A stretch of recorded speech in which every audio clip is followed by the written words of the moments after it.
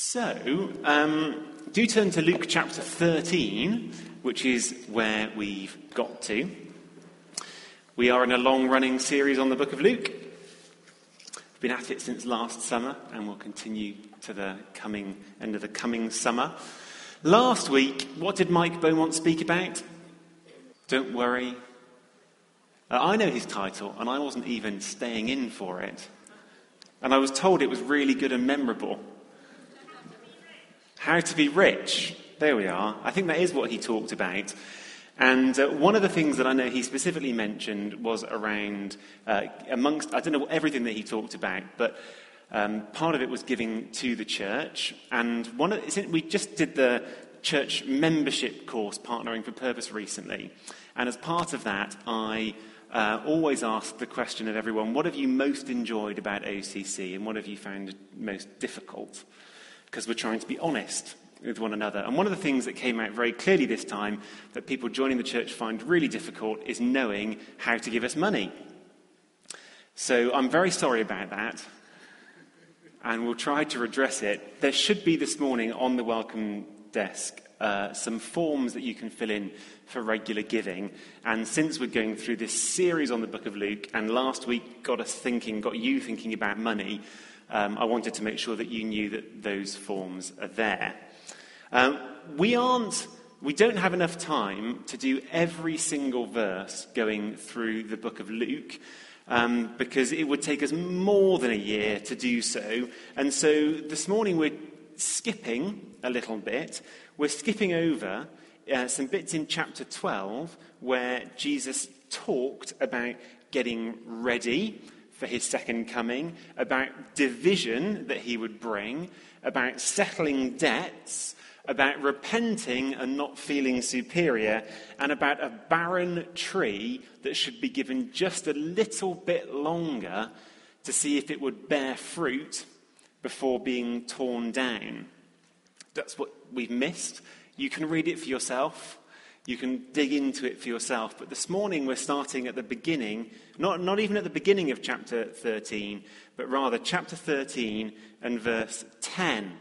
And my title for this morning is Move In.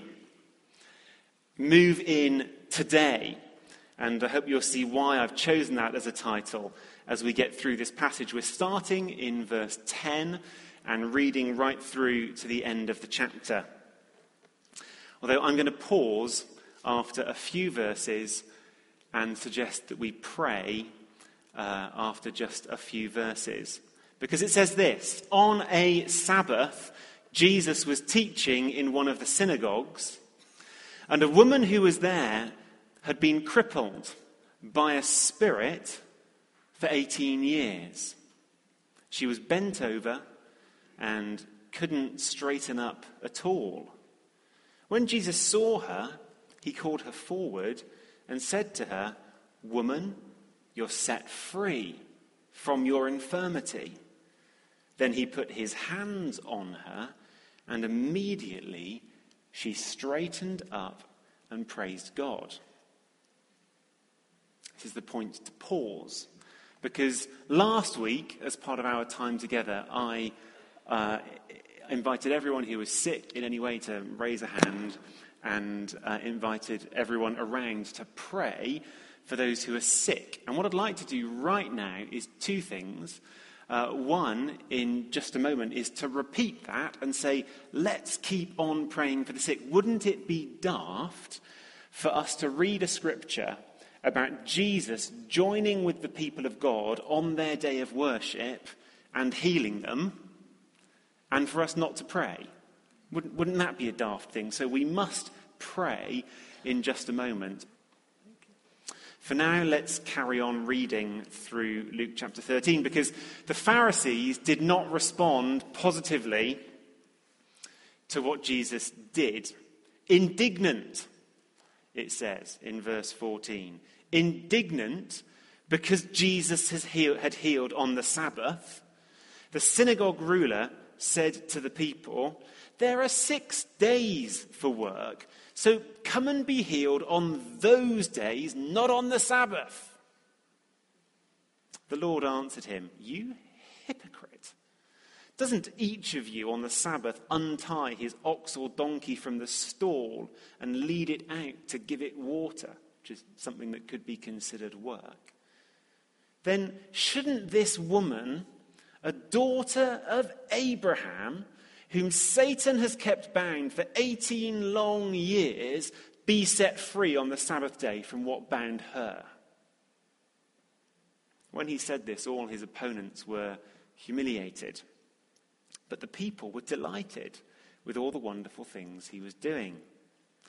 And then Jesus asked, "What is the kingdom of God like? What shall I compare it to? It's like a mustard seed, which a man took and planted in his garden, and it grew and became a tree, and the birds of the air perched in its branches." Again he asked, "What shall I compare the kingdom of God to? It's like yeast that a woman took and mixed into a large amount of flour until it worked all through the dough." Then Jesus went through the towns and villages, teaching as he made his way to Jerusalem. Someone asked him, "Lord, are only a few people going to be saved?" And he said to them, "Make every effort to enter through the narrow door, because many, I tell you, will try to enter and won't be able to. Once the owner of the house gets up and closes the door, you will stand outside knocking and pleading, 'Sir, open the door for us.' But he will answer, 'I don't know you or where you come from.' And then you'll say, 'But we ate and drank with you, and you taught in our streets.' And he'll reply, 'I don't know you or where you come from. Away from me, all you evildoers.' And there will be weeping there and gnashing of teeth when you see Abraham, Isaac, and Jacob and all the prophets in the kingdom of God, but you yourselves thrown out. People will come from the east and west and north and south and will take their places at the feast in the kingdom of God. Indeed, there are those who are last who will be first, and first who will be last." And at that time, some Pharisees came to Jesus and said to him, "Leave this place and go somewhere else. Herod wants to kill you." Well, we don't know, by the way, what their motive was. We don't really know whether Herod at this point was after killing Jesus, whether the Pharisees were warning him of a real plot, or whether this was just a way of trying to move him on. Jesus replied, "Go tell that fox, I will drive out demons and heal people today and tomorrow, and on the third day I'll reach my goal. In any case, I must keep going today and tomorrow and the next day, for surely no prophet can die outside Jerusalem." It's worth just pausing to say these things about today, tomorrow, third day, today, tomorrow, next day, might have a ring of them about Jesus' death and the third day he rose again. But whilst there's been a little bit of debate about quite what those things mean, it seems to be this. This is the best way of reading it, according to the scholars, that Jesus was heading towards Jerusalem. Someone talks about the politicians in Jerusalem and warn him away from Jerusalem. And Jesus effectively says, "Look, I'm not going to stop." These phrases, today, tomorrow, and so on, just mean I'm going to keep going for a bit longer. He seems to be saying, I'm not going to stop, and I'm not going to run away from the government. I'm going to carry on for a bit longer, and indeed I'll carry on until I finish in Jerusalem.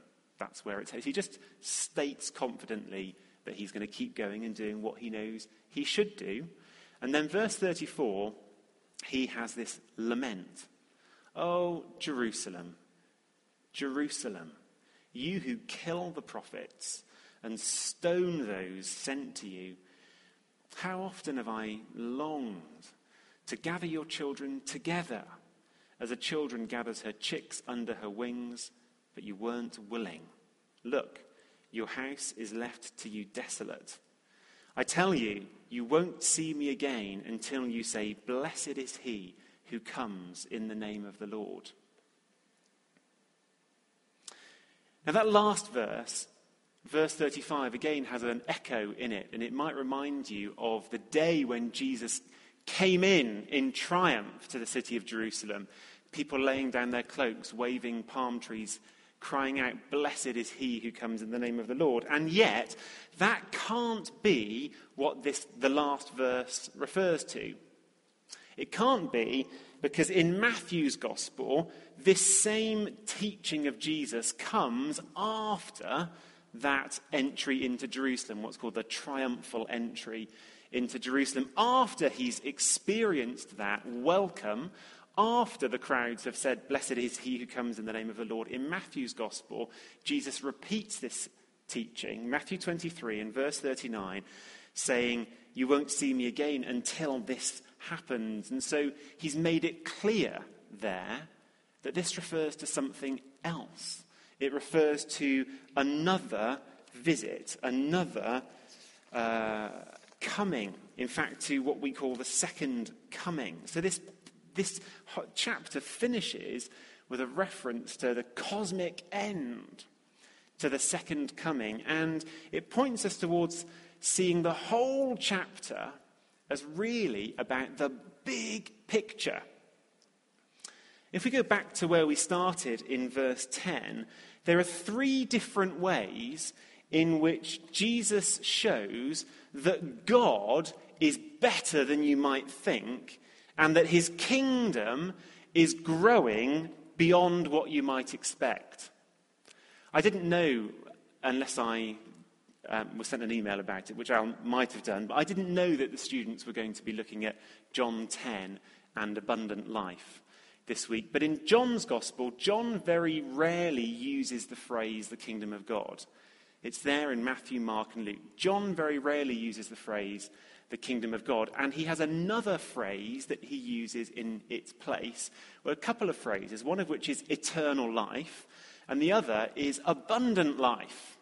It's the same thing. The kingdom of God is about abundant life for all eternity. And so the first thing that we see as Jesus shows how the kingdom of God is better than you think is this healing.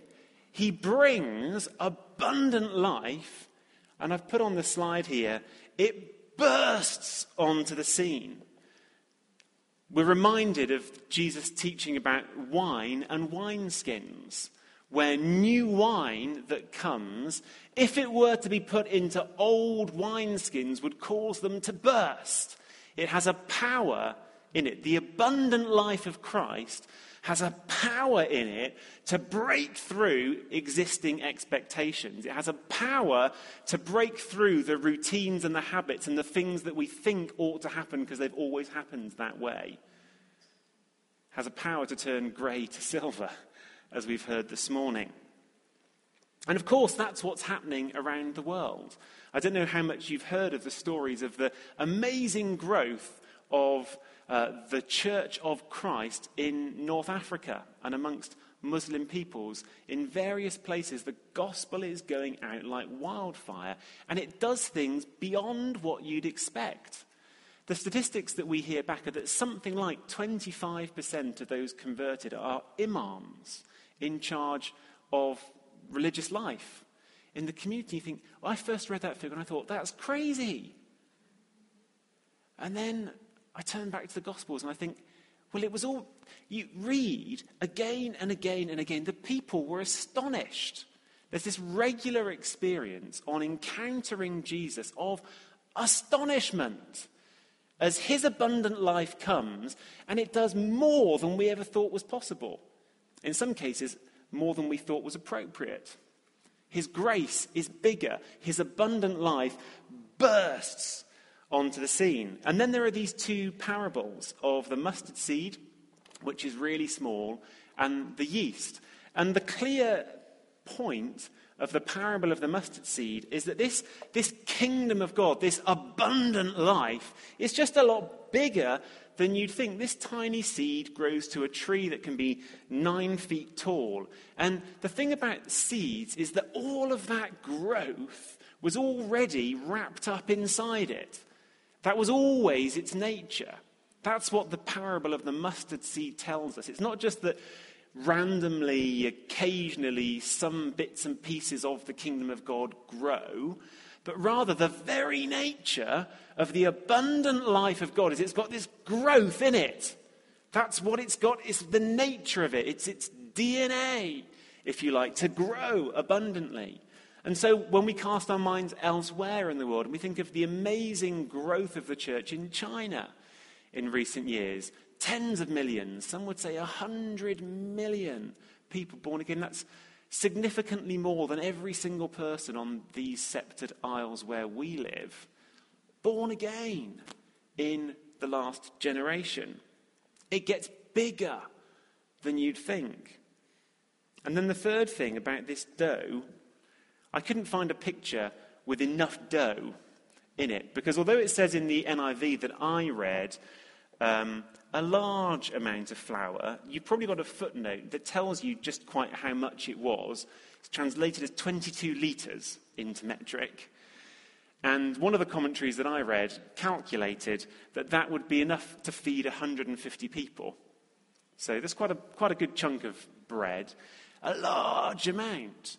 And the thing about yeast is you only need to put in a little bit, and because it's alive, it grows and it multiplies, and all you need to do is give it enough time and it will work its way all the way through. It eats up the dough as it goes. It finds its nutrient in the dough and fills it.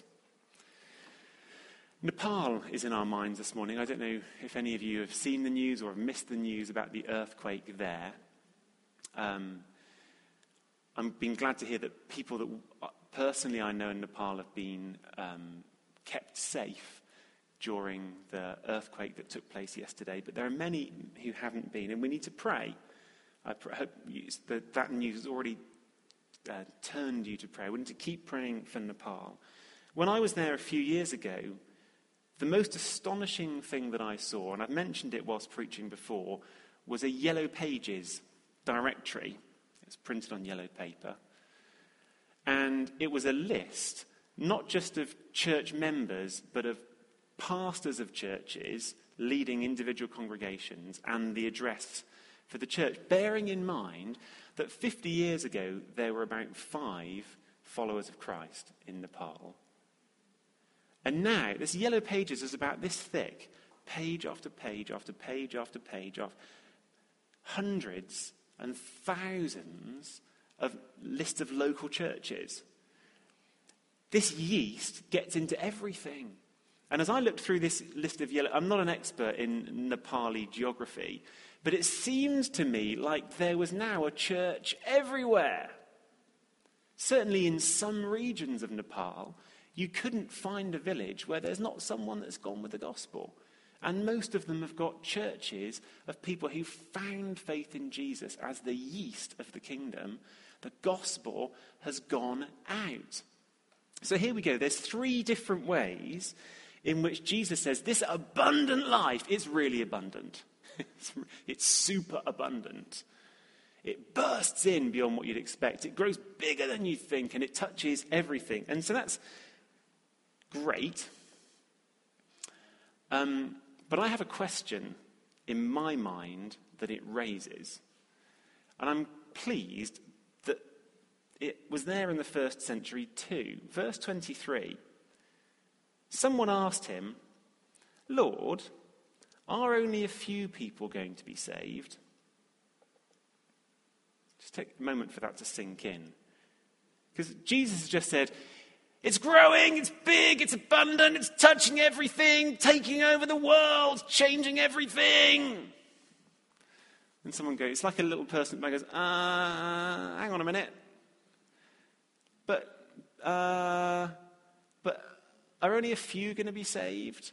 Now, if the whole of Israel was taken up with this gospel of the kingdom and new birth was bursting out everywhere, you wouldn't ask that question, would you? Because it would already have been answered.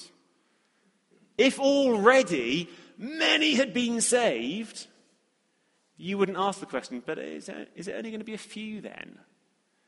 This is a question asked by someone, we don't know who it was, but asked by someone who saw a mismatch. Saw a mismatch between the teaching and the vision and there's only a few of us that aren't there. And so this is the question, as I would phrase it for us today. Why is the church so small then? If the kingdom of Christ is so big, why is the church so small? Don't know if you ever ask yourself that question. In Jesus' time, most of the Jews expected that pretty much all Jews would be saved and maybe a few Gentiles. So they had higher expectations than Jesus was fulfilling. Question for us today is, if the kingdom of Christ is so big, why is the church of Christ so small, at least where we are? It's great to hear about Nepal. It's great to hear about China. It's great to hear about different places in the world where it wouldn't occur to them to ask this question because they see people born again on a weekly basis and the numbers are ever growing. But Lord, are only a few people going to be saved? Why is the church so small? Then, if what you're saying is true. On Good Friday, Giles Fraser, who was actually the chaplain at Wadham just after I was a student there, wrote an article in The Guardian entitled, "Christianity, when properly understood, is a religion of losers." It was a reflection on Good Friday. And he wrote this, amongst other things: the true king is crowned with mockery and thorns, not with gold and ermine. So, a successful priest ought to be hated rather than feted, and a church is at its best when it fails.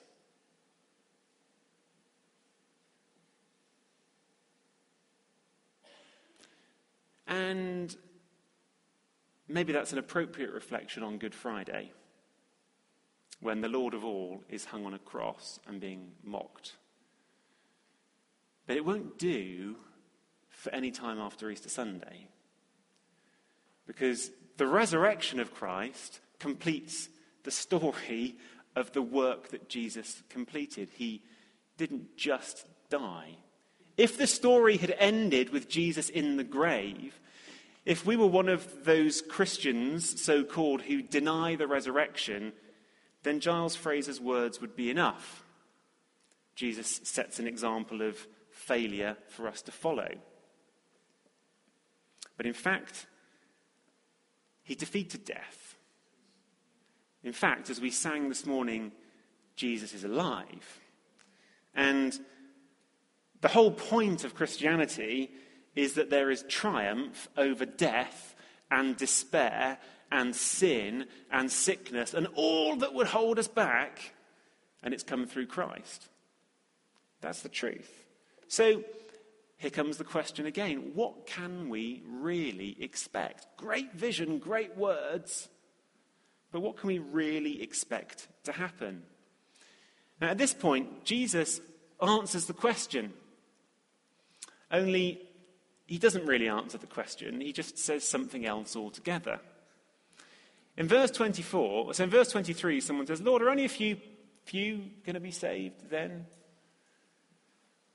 What should we expect, really? I mean, nice talk, but what should we expect, really? And Jesus says, verse 24, "Make every effort to enter through the narrow door." That's his answer. Make every effort to... I've got a picture of a narrow door. Make every effort, enter through the narrow door. Now, if there were three ways in this chapter in which Jesus said this abundant life is really abundant, I want to say there are two things I'd like to highlight out of this. And what they are two errors, two mistaken ways that this teaching is sometimes received. Here's the first one. The first one responds to this as if Jesus was teaching us to earn our way in. Because not only in verse 24 does he say, make every effort to enter through the narrow door, but in verse 27, when he sums up the people who are outside, he says, away from me, all you evildoers. And so we can easily get the impression that the way this works is that there were some people who'd worked hard enough, who'd made enough effort to smarten themselves up enough that they were allowed in, past the bouncers on the door. And there were others who were just still so rubbish and sinful and doing so much evil that they had to stay outside. But that's not how we should understand this. That's not what Jesus is saying. This is not about making ourselves good enough to get close to Jesus, because Jesus already had allowed people close to him. As it says here, people would respond in verse 26 saying, but we ate and drank with you. They said, but we've already been close to you. There was never a problem for people getting close to Jesus. People did not have to smarten themselves up before getting close to Jesus. And as we read towards the end of the chapter in verse 34, Jesus says, and he says this to people that kill prophets and stone apostles, those sent to them, to the murderers of God's heroes, to people like Saul, who later became the Apostle Paul. Jesus says, I have longed to gather you. Like a hen would gather her chicks. I've longed to gather you. There's no question of needing to smarten ourselves up to get close to Jesus.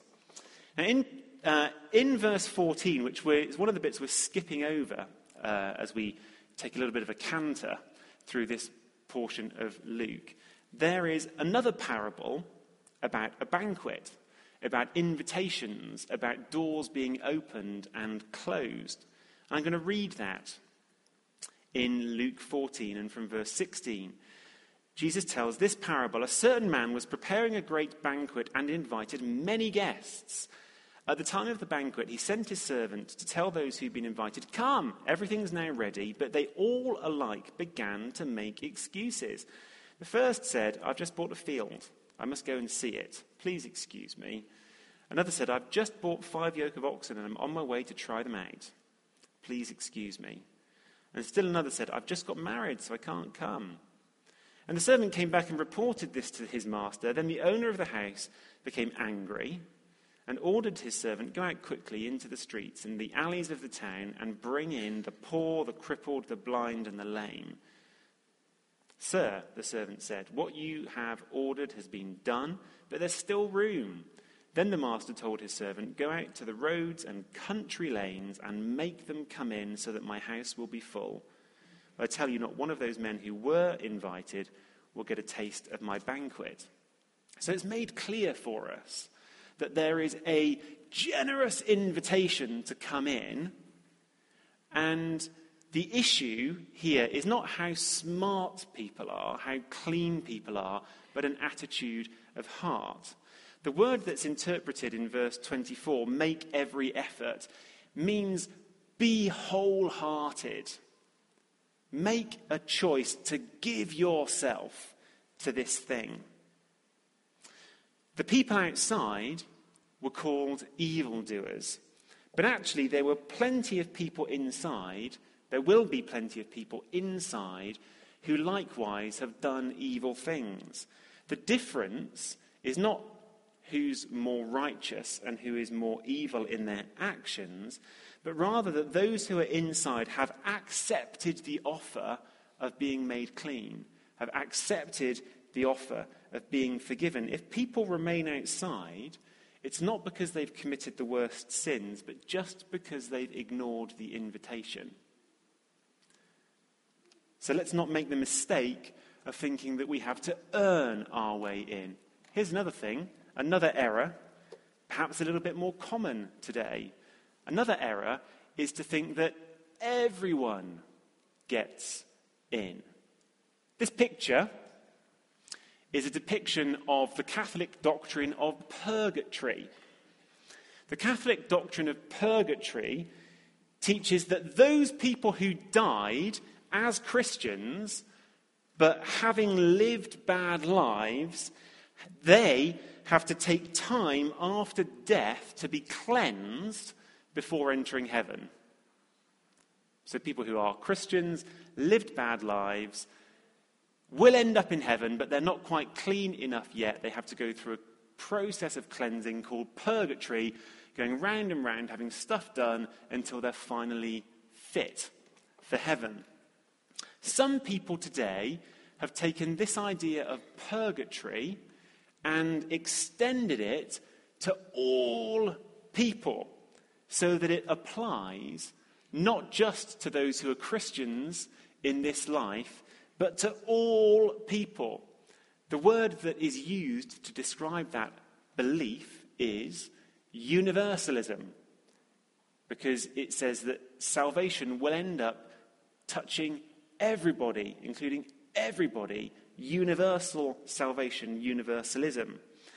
There's a book written a few years ago called The Evangelical Universalist, which says that after people find themselves in hell, they will continue to have a choice to repent, and faced with the reality of hell and having sight of heaven, everyone will eventually make the choice to repent.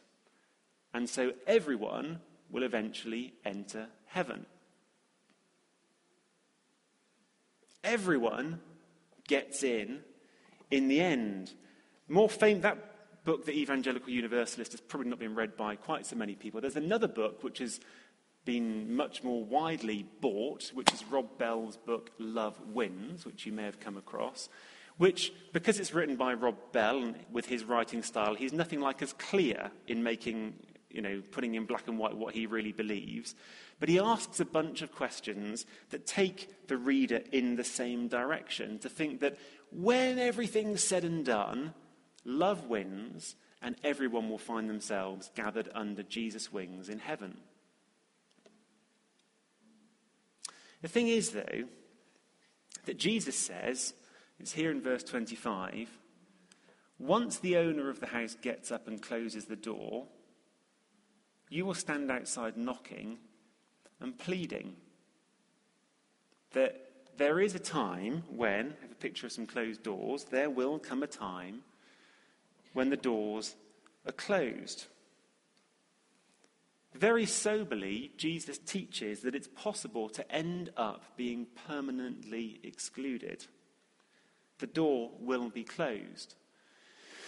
That's why, elsewhere, Jesus says that if your eye or your hand or whatever part of your body causes you to sin, it's better just to get rid of it and enter the next life without it than to hang on to it and end up in hell, that is, excluded permanently. Better to pluck your eye out than to miss out on the eternal, abundant life. So the question in verse 23 is, so are only a few people going to be saved? If the life of Christ is so abundant, why aren't there more people flocking into the church and bowing the knee, making Christ Lord in their lives right here and now? Jesus' answer cuts across that. And he simply says, make every effort to enter the narrow door. I don't know how many of you saw this debate a few weeks ago. I have to say that ahead of the general election, I have got a little bit obsessed with all of the polls and what do people think is going to happen, and dearie me, who's going to form a coalition with who, and how's it all going to work, and how's our country going to end up being run, and what difference might that make for our lives, for my life. I've got a little bit caught up in that. I see a couple of people smiling like maybe I'm not alone in my indulgence. But here we are. Here's my vote. We have organised a postal vote. I have committed my vote already. It's in here. I need to put it in the post box or it won't count. But at a certain point, all of the speculation and all of the second guessing and all of the, so how's that going to work and how much, and what are the numbers? At a certain point, it gets reduced down to a personal choice. And that's what Jesus is doing here. Someone comes with this speculative question. So how's it all going to work? And Jesus says, make a choice. Just as we all need to make a choice in the next 12 days. Is it that the big picture doesn't matter? Is it that the numbers don't matter? No, they do matter. But Jesus approaches us differently and says, make a choice, make every effort, be wholehearted, come close to me. Which brings us back to where I started with this picture and my title for this morning, Move In. I'm going to turn to that chapter in John's Gospel that the students will be looking at this term, where Jesus says this about himself, verse 9, I am the gate. I am the gate. In Luke's Gospel, he says, there's a narrow door, enter through the narrow door. In John's Gospel, Jesus goes further and says, I'm the gate.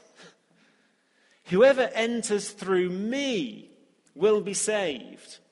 He will come in and go out and find pasture. The thief comes only to steal and kill and destroy, but I've come that they may have life and have it to the full. Jesus has come to give us that abundant life. And we can ask, well, how does it all work? How many people are going to be touched through it? What is the future of our nation? And Jesus says very simply, I'm the gate, come to me. I'm the gate, come to me. Whatever abundant life there is to be found, it lies on the other side of the gate. That picture of the gate for the fold of the sheep speaks of going in for security and coming out for feeding. And Jesus is our gateway both ways round. He is the gate through whom we enter into secure salvation, kept safe for all eternity, and he's the gate that we go through to find abundance of life, to be fed with all the provision that he has for us. And so there's a personal choice for each of us to make. We're invited today, each one of us, to enter through the narrow door, to come through Jesus into all that he promises for us. What does it mean?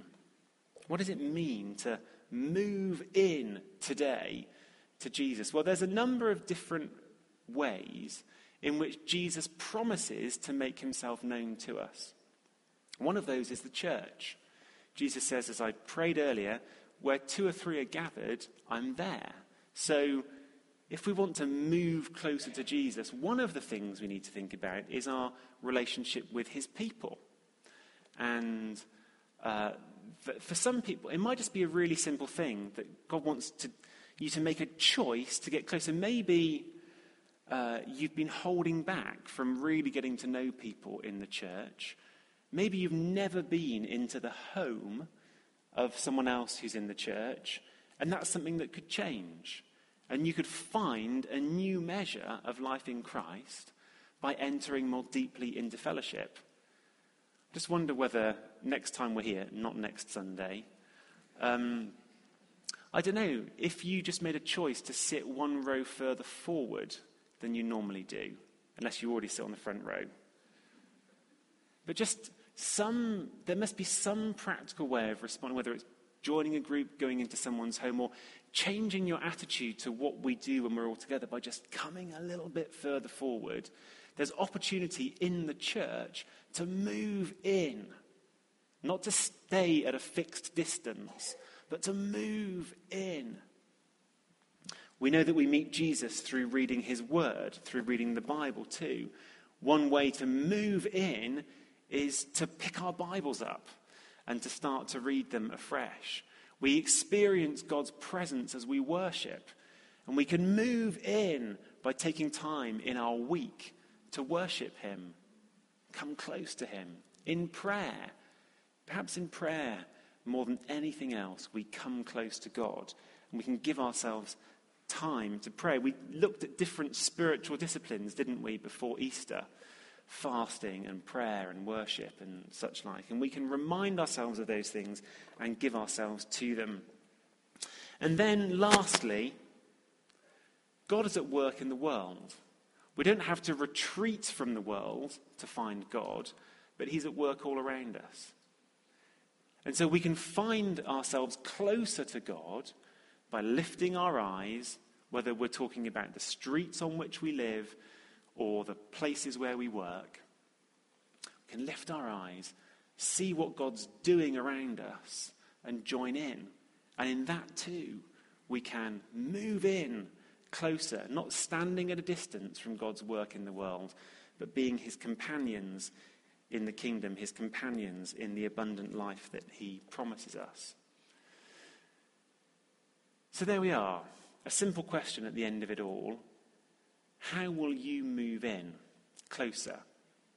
How will you step into Jesus today? I'm going to stop there, give a couple of minutes quiet, in which we can reflect on that, and I pray that God would speak to us about some specific things that can shift as we make choices to move in, and then Dan's going to lead us in breaking bread.